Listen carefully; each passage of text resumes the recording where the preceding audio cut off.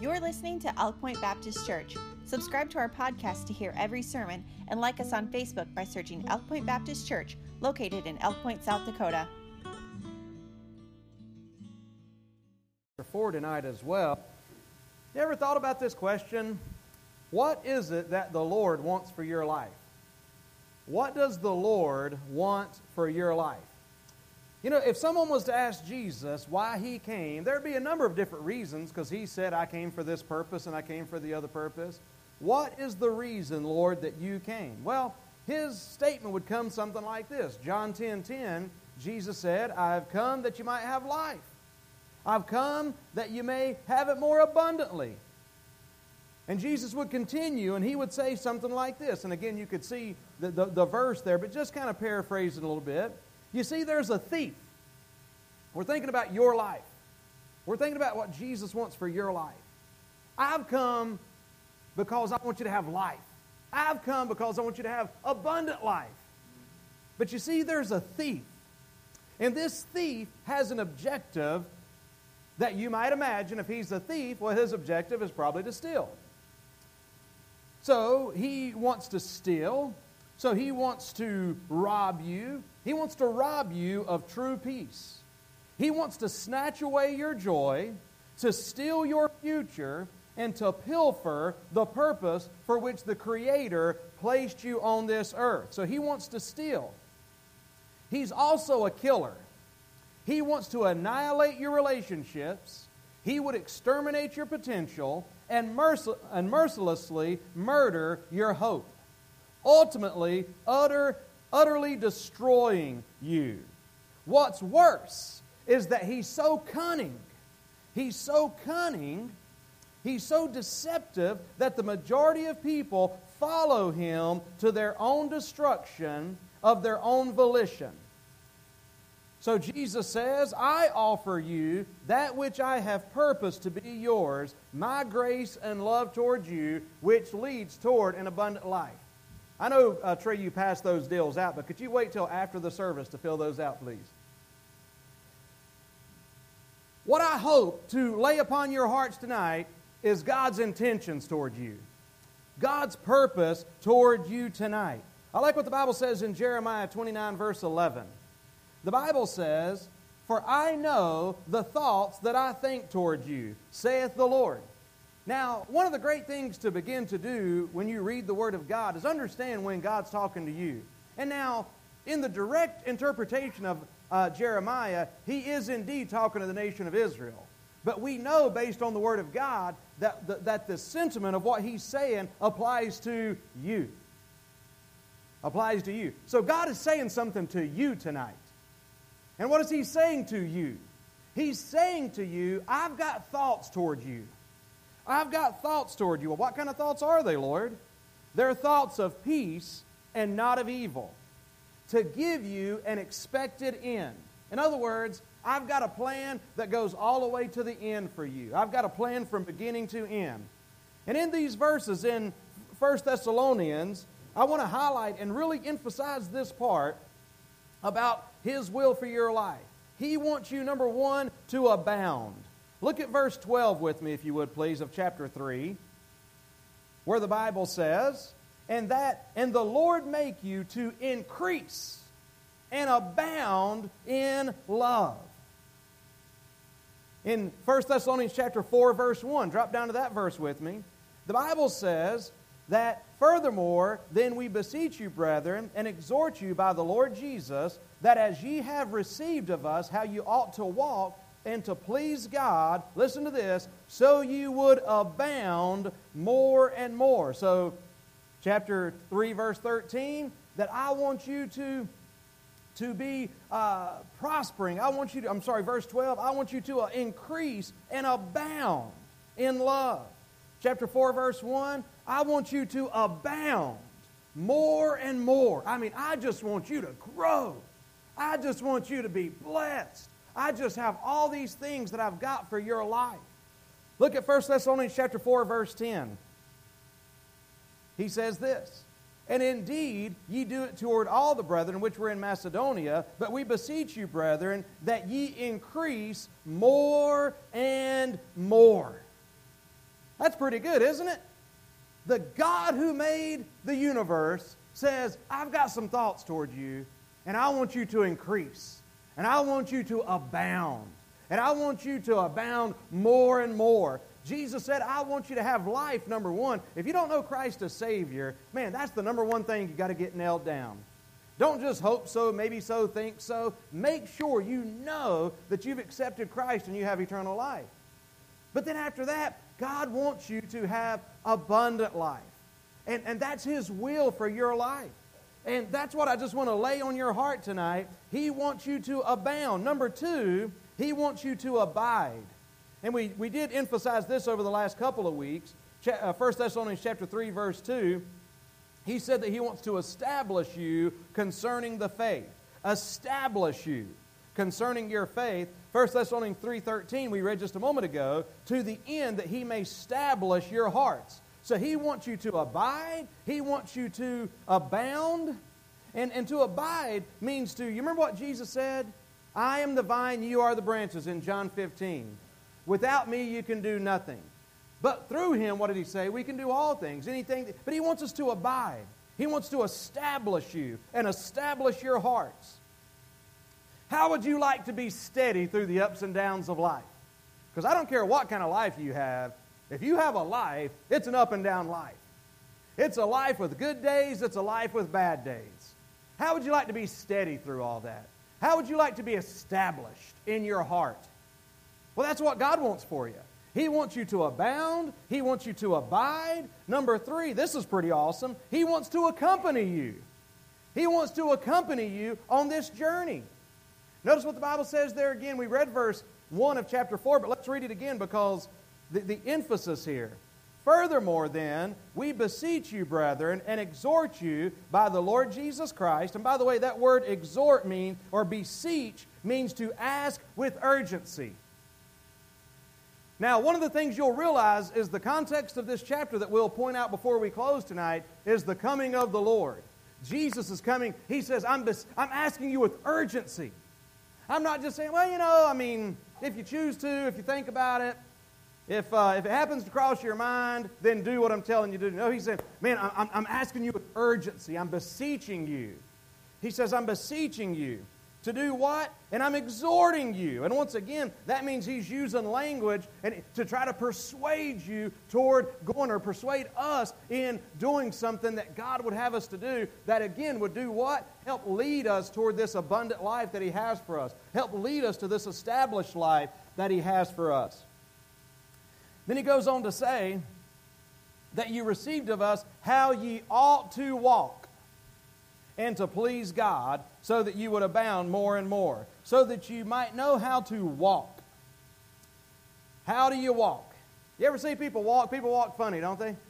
I'm not really talking about that kind of walking. But I did see a video of me walking one time. You ever see yourself on video doing something, and you're like, dude, do I really walk like that? And I was walking something like this. And I'm like, is that how I walk? What a goofy guy. But anyway, but it's not talking about how you walk. You know, I'd rather walk, you know, kind of like George Jefferson, kind of, sometimes I say stuff and I realize there's a whole half of the church that's like, who does he play for? You know, I don't know that guy. But walking, how do you walk? All right, so walking is one of Paul's favorite pictures, and really one of the favorite pictures that God uses throughout the Word of God. But Paul, for instance, says this in Ephesians 4:1, that you should walk worthy of the vocation wherewith ye are called. He says in another place, walk not as other Gentiles walk. He says, walk in love. He says, walk as children of light. That's all in Ephesians chapter 4 and chapter 5.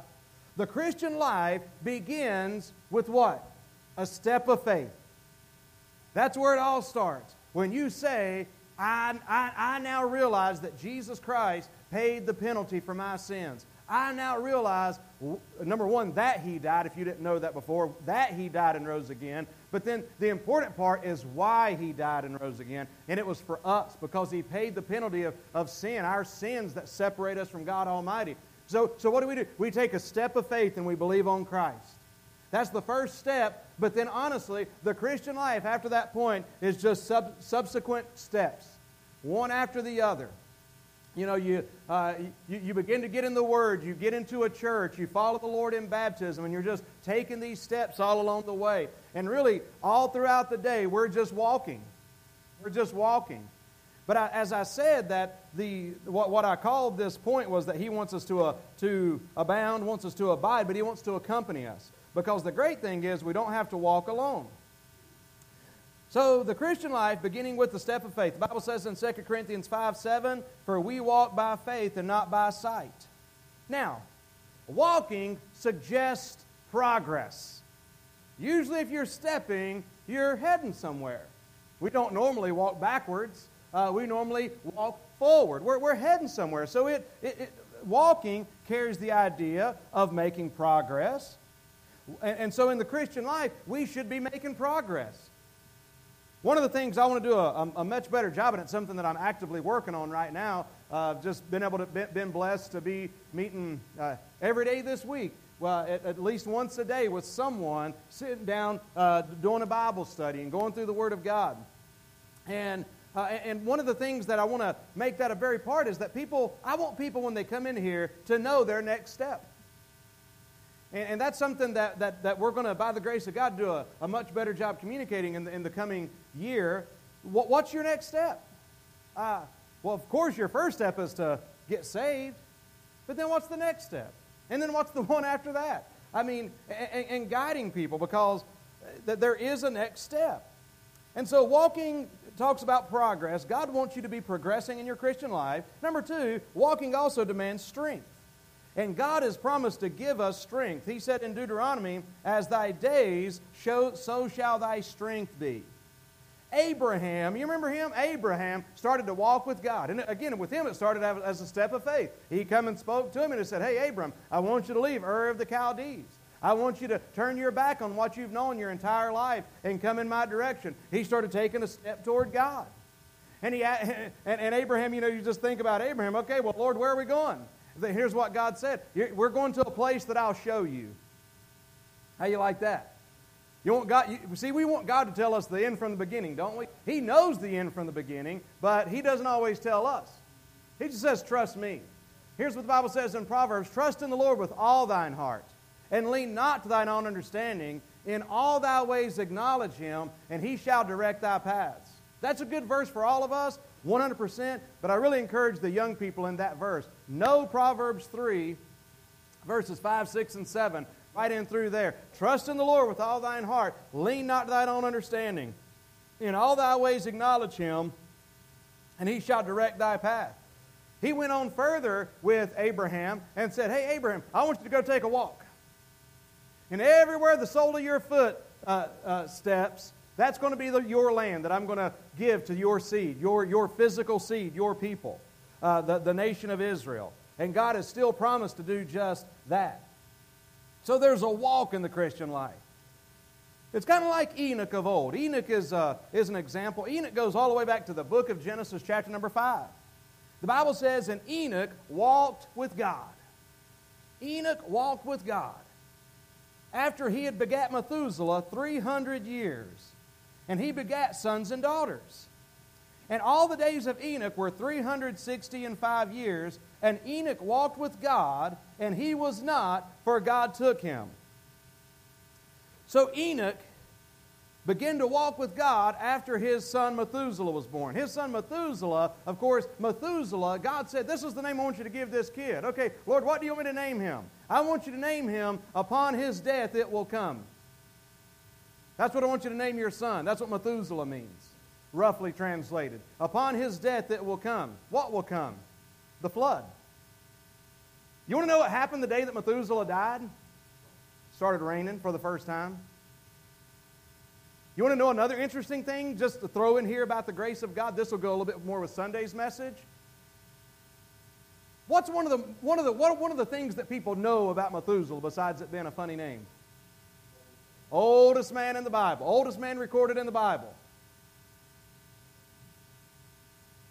So God, in long-suffering, the longest man that ever lived perhaps longer than anybody else had lived, because that's how long God was withholding judgment from the earth. Giving people the opportunity to be saved. And this all ties into Thessalonians.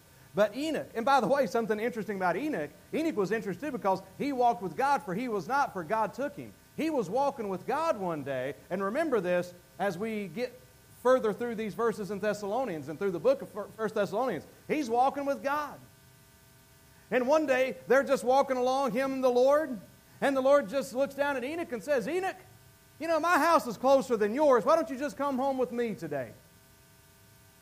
And so he just went on home with the Lord. Just up and out he went with the Lord. Wouldn't that be something? And he was not, for God took him. And here's the thing. An interesting thing, it's interesting that he went out before the judgment fell, that's for sure.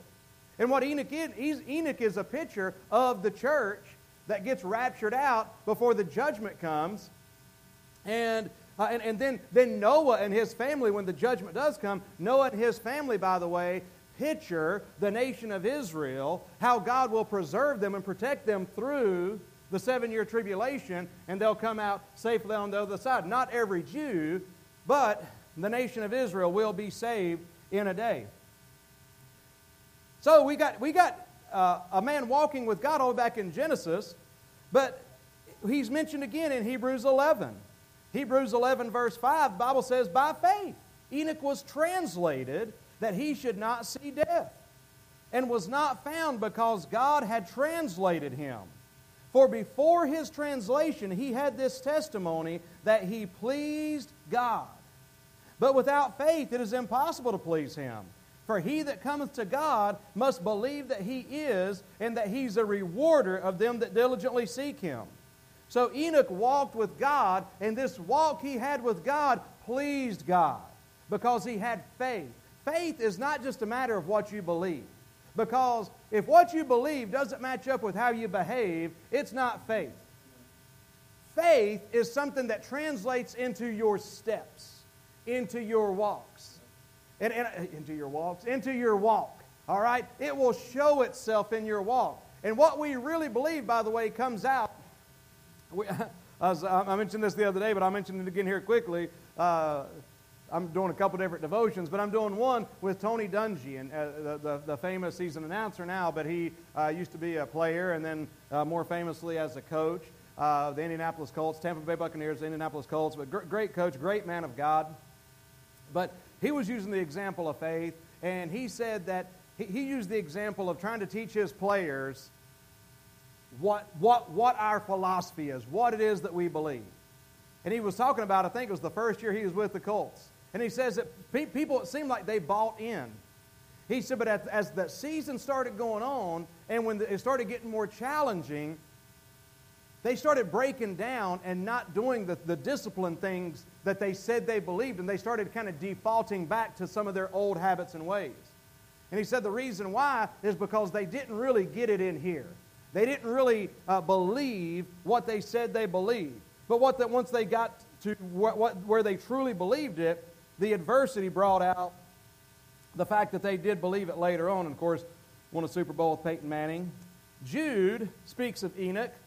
Jude says, and Enoch also, the seventh from Adam, prophesied of these, saying, behold, the Lord cometh with 10,000 of his saints, to execute judgment upon all, and to convince all that are ungodly among them for all their ungodly deeds which they have ungodly committed, and of all their hard speeches which ungodly sinners have spoken against him. I hear that, and I just hear Jude being I just imagine him being a Southern preacher. I don't know why. I guess I'm a Southern preacher. And I can just imagine this Southern preacher by the name of Jude getting up there and saying, God's going to come and he's going to judge all your ungodly deeds which you've ungodly committed, and all your hard speeches which you ungodly sinners. He just is putting it down. But that's what he was saying, whether he was Southern or not. That's what that's what Enoch was preaching. We find out from Jude. So what's that tell us? Coming back to 1 Thessalonians, pick back up with me in verse number 2. All right, so remember, what's God want for you? He wants you to abound more and more. He wants you to abound. He wants you to experience His blessings. He wants you to abide and be established through difficulties. He wants to accompany you. He wants to walk with you and empower you. But look in verse 2. For ye know what commandments we gave you by the Lord Jesus. For this is the will of God, even your sanctification, that you should abstain from fornication, that every one of you should know how to possess his vessel in sanctification and honor, not in the lust of concupiscence, even as the Gentiles which know not God, that no man go beyond and defraud his brother in any matter, because that the Lord is the avenger of all such, as we have testified, and have also forewarned you and testified, for God hath not called us unto uncleanness, but unto holiness. He therefore that despiseth not man, but God, who hath also given us his Holy Spirit. Here's the thing about this walk. According to what he's saying, and Judah's the perfect example of it, this is a holy walk. Because if you're walking with God, you know, it's an asinine thing, but I'm telling you, it's a very popular thing, and the Bible said it would be so. The Bible actually warned about the days that we'd be living in, and the Bible warned that it would be popular among Christian, quote-unquote, teachers. It would be popular teaching within churches to say, you know what, God's grace is so wonderful and magnificent and all of that, so you just need to go right back into the bondage of your sin and just have at it and enjoy. It's ridiculousness. You know, we're going to look at it a little bit on Sunday, Lord willing. It's like the Israelites. God brought them out of bondage of sin, out of Egypt, into Canaan's land. But then they all of a sudden started thinking, you know, maybe it wasn't so bad back in Canaan or in Egypt, and they started wanting to go back there. And they forgot that they were slaves there. But no, this walk is a holy walk. Again, we read verse 13 earlier. I'll read a portion of it again of chapter 3. To the end he may establish your hearts unblameable in holiness before our Father, or even our Father. Now, you say, wait a second, preacher. You just got done saying God wanted me to live an abundant life, a full life. You said God wants me to live the life. Because he does. And then you just say, well, how can you in one breath say that God wants me to live the life, man? Just the abundant, overflowing, just life. And then now you're going to talk about holiness? How do those two go together? Really? I mean, what are you thinking? And, you know, the thing that you got to understand for the people that Paul was writing to is that the moral climate in the Roman Empire was not healthy. Immorality was a way of life. I think we can pause for a moment and identify with that, can't we? Immorality was a way of life. Perversion was a way of life. That's just the way they lived in the Roman culture. So the Christian message of holy living was new to that culture. And it was not easy for these young believers to fight the temptations around them. When we see these verses, beginning in verse number 3, it's interesting. He says a couple things there.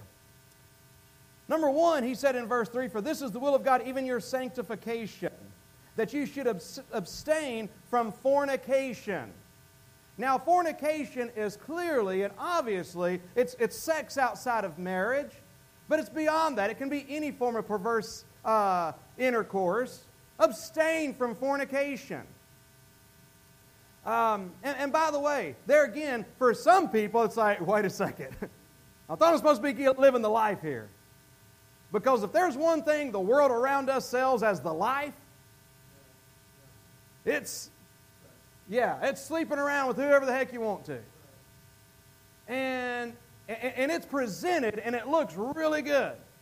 I want to give a shout out to my daughter.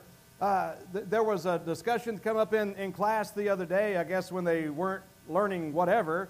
But the question come up among a group of girls, okay, how many of you are planning on, and I can't remember the exact terminology, but how many of you are planning on waiting until marriage? And there was one girl that said, out of this group, that said, I am. And it was Natalie. Well, then one of the other girls says, well, I'm sure not. So what's the idea? The implication is, are you kidding me?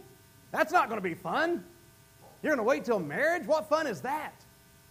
I'm going to go out here and I'm not saying this is her heart in it, but just for the people that would say it in our culture, I'm going to go out here and sleep with as many people as I can. Sleep around as much as I can. And they think, I'm going to go have fun. But I'm telling you, social science does not support that. Movies support that. Music supports it. But social science does not support that. The emptiness and the hurt and the pain and the vulnerability and the insecurity that comes along with fornication is not worth it. But I want to say this, and I always try to encourage people on this too. Obviously, the goal is for purity. The goal is, like Jesus said there, it's said through the word there, avoid fornication, abstain from fornication. Well, what happens if I've already committed fornication? Well, abstain from it going forth. Stay pure going forth. That's what you can do, because you can't do anything about the past. God forgives the past. Amen? Go on with the future. Don't live in the past. Don't let anybody beat you up over the past. Go on ahead. Go and advance. Now, there's pleasure in sin for a season, but the thing, always remember this, there's pleasure in sin for a season. I would not dare get up here and tell you that there's no pleasure in sin, because that would be a lie. But it's only for a season. And the fact of the matter is, there's a time when that sin is over, and the Bible says, and with sin hath conceived, it bringeth forth death. So, fornication. But here's another interesting word. We get a word in our culture that we use pretty regularly. Listen to the Greek word for fornication. See if it sounds familiar to you. Porneia. Porneia. Sounds familiar, doesn't it?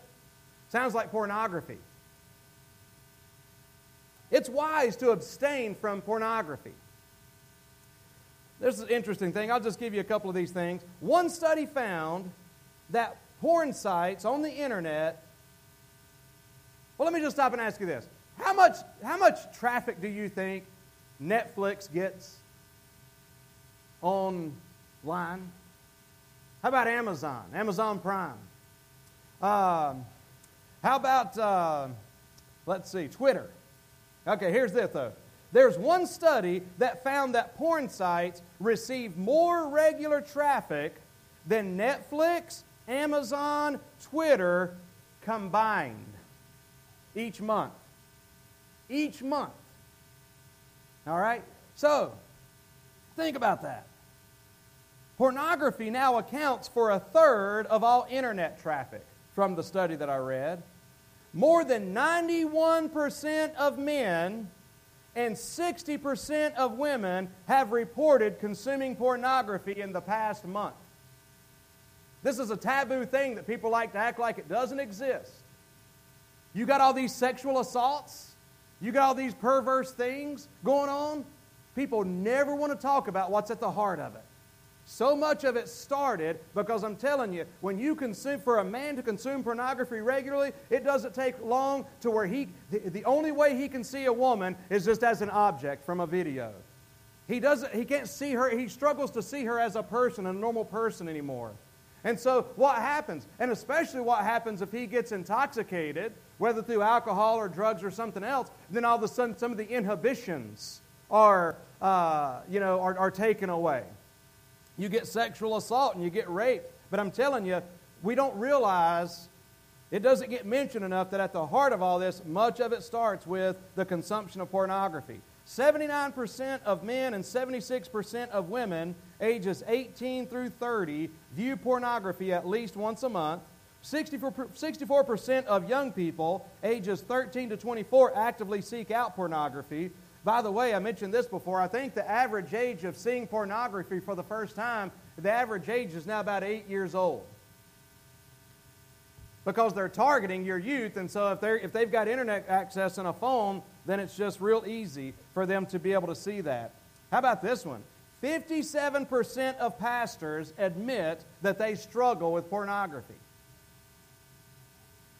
So the Bible says what? Abstain from fornication. Now that obviously means the act of fornication, but there's got to be something said about pornography there as well. So, it's a holy walk. It's a holy walk.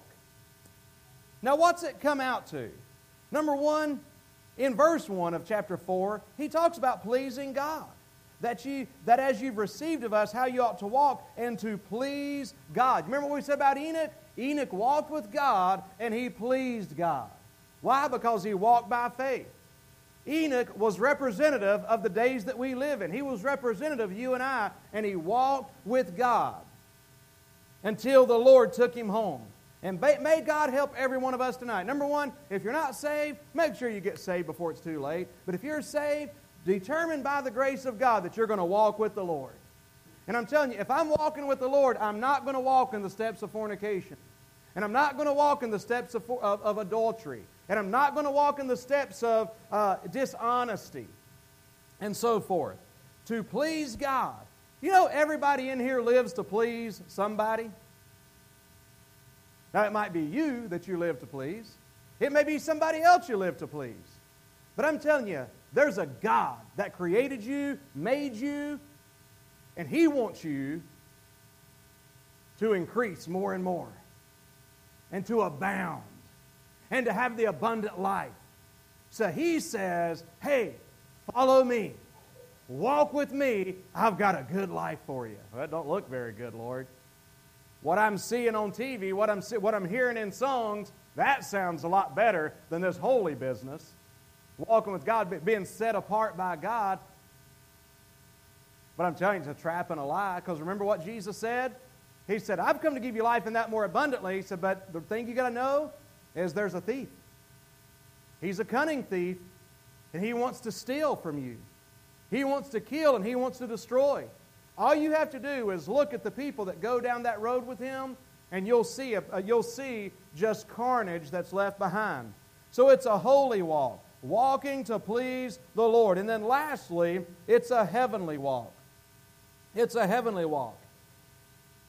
It's interesting here, again in verse 13 of chapter 3, the Bible says, to the end He may establish your hearts unblameable in holiness before God, even our Father, at the coming of our Lord Jesus Christ with all His saints. He goes on to say, at the end of chapter 2 also, chapter 2, verse number 19, for what is our hope or joy or crown of rejoicing, are not even ye in the presence of our Lord Jesus at His coming. Chapter 2 ends talking about the coming of the Lord. Chapter 3 ends with Him talking about the coming of the Lord. Chapter 4 famously concludes with Him talking about the coming of the Lord. You know why? Because the Lord is coming again. And He's saying, in light of the Lord's coming, keep on walking. Keep on walking with Him. Keep on walking in His steps. Keep on living to please Him. See, the Bible also says in regards to that, in 1 John chapter 3, verse 3, and every man that hath this hope in Him purifieth himself, even as he is pure.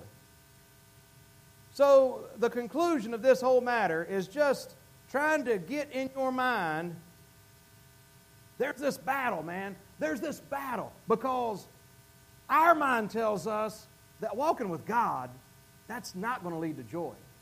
And by the way, I read something today I thought was an interesting statement, that bitter and joyless Christians are a better argument than any atheist or agnostic can put out there. You ever thought about that? Gandhi famously said, I would have become a Christian had it not been for Christians. So, may God help us to walk with Him, amen? Displaying, showing. But I'm telling you, the matter that I'm talking to you about is this, though. Why is He having to encourage these believers to abstain from fornication? Maybe because they were tempted to get involved in fornication. Why was He having to encourage them to be honest and so forth? Because they were, tempted to defraud. And it's just right down the line. So, because the devil knows how to make that path look really, really good. But here's what you've got to determine right now. To us, in our natural flesh, in our natural point of view, the way toward the broad road that leads to destruction looks a lot more appealing than this narrow, winding road that God wants us to go on. But what you've got to do is you've got to tell yourself, okay, or ask yourself this question. Does God have my best interest in mind? Kind of what we preached about Sunday. Do you at your core believe in His goodness? Or do you believe Satan that says, yeah, all this purity stuff, all this holiness stuff, all this clean living business, man, they don't want you to have any fun. They don't want you to have any fun at all. But what you don't know, or what you should know and know tonight, because I'm telling you right now, God has a plan for you. He wants you to abound. And I'm telling you, people that walk with Him, like Enoch walked with Him, find joy, find peace, find contentment, find fulfillment, find wholeness. All of that we find in the Lord Jesus Christ. So what He's trying to do here, again, He's addressing these Christians, and it's something that we can learn ourselves. It's not just leading someone to Christ, getting them to take that first step. May God help us to lead them on in the Christian life and help them to get established. If they aren't established, they will fall when the winds of persecution start to blow. If a Christian cannot stand, he will never learn to walk. What shall we do? We can be an encouragement and stand at his side as he matures, as a young Christian matures, sharing the Word of God, praying, just like what Paul did. Because that's what all these verses are doing. Because we're getting help from the Word of God. God help us to help somebody else in the Word of God and in this walk. Amen. All right. Well, thank you so much. Let's all stand, please. And if Sonia would just come play softly, I do want to give the opportunity for folks to pray. Has the Lord spoken to you about anything at all tonight? Somebody says, my gosh, preacher, I don't want to come pray. They're going to think I'm watching pornography or something. Don't matter. And I tell you, one thing that we need to know is, man, if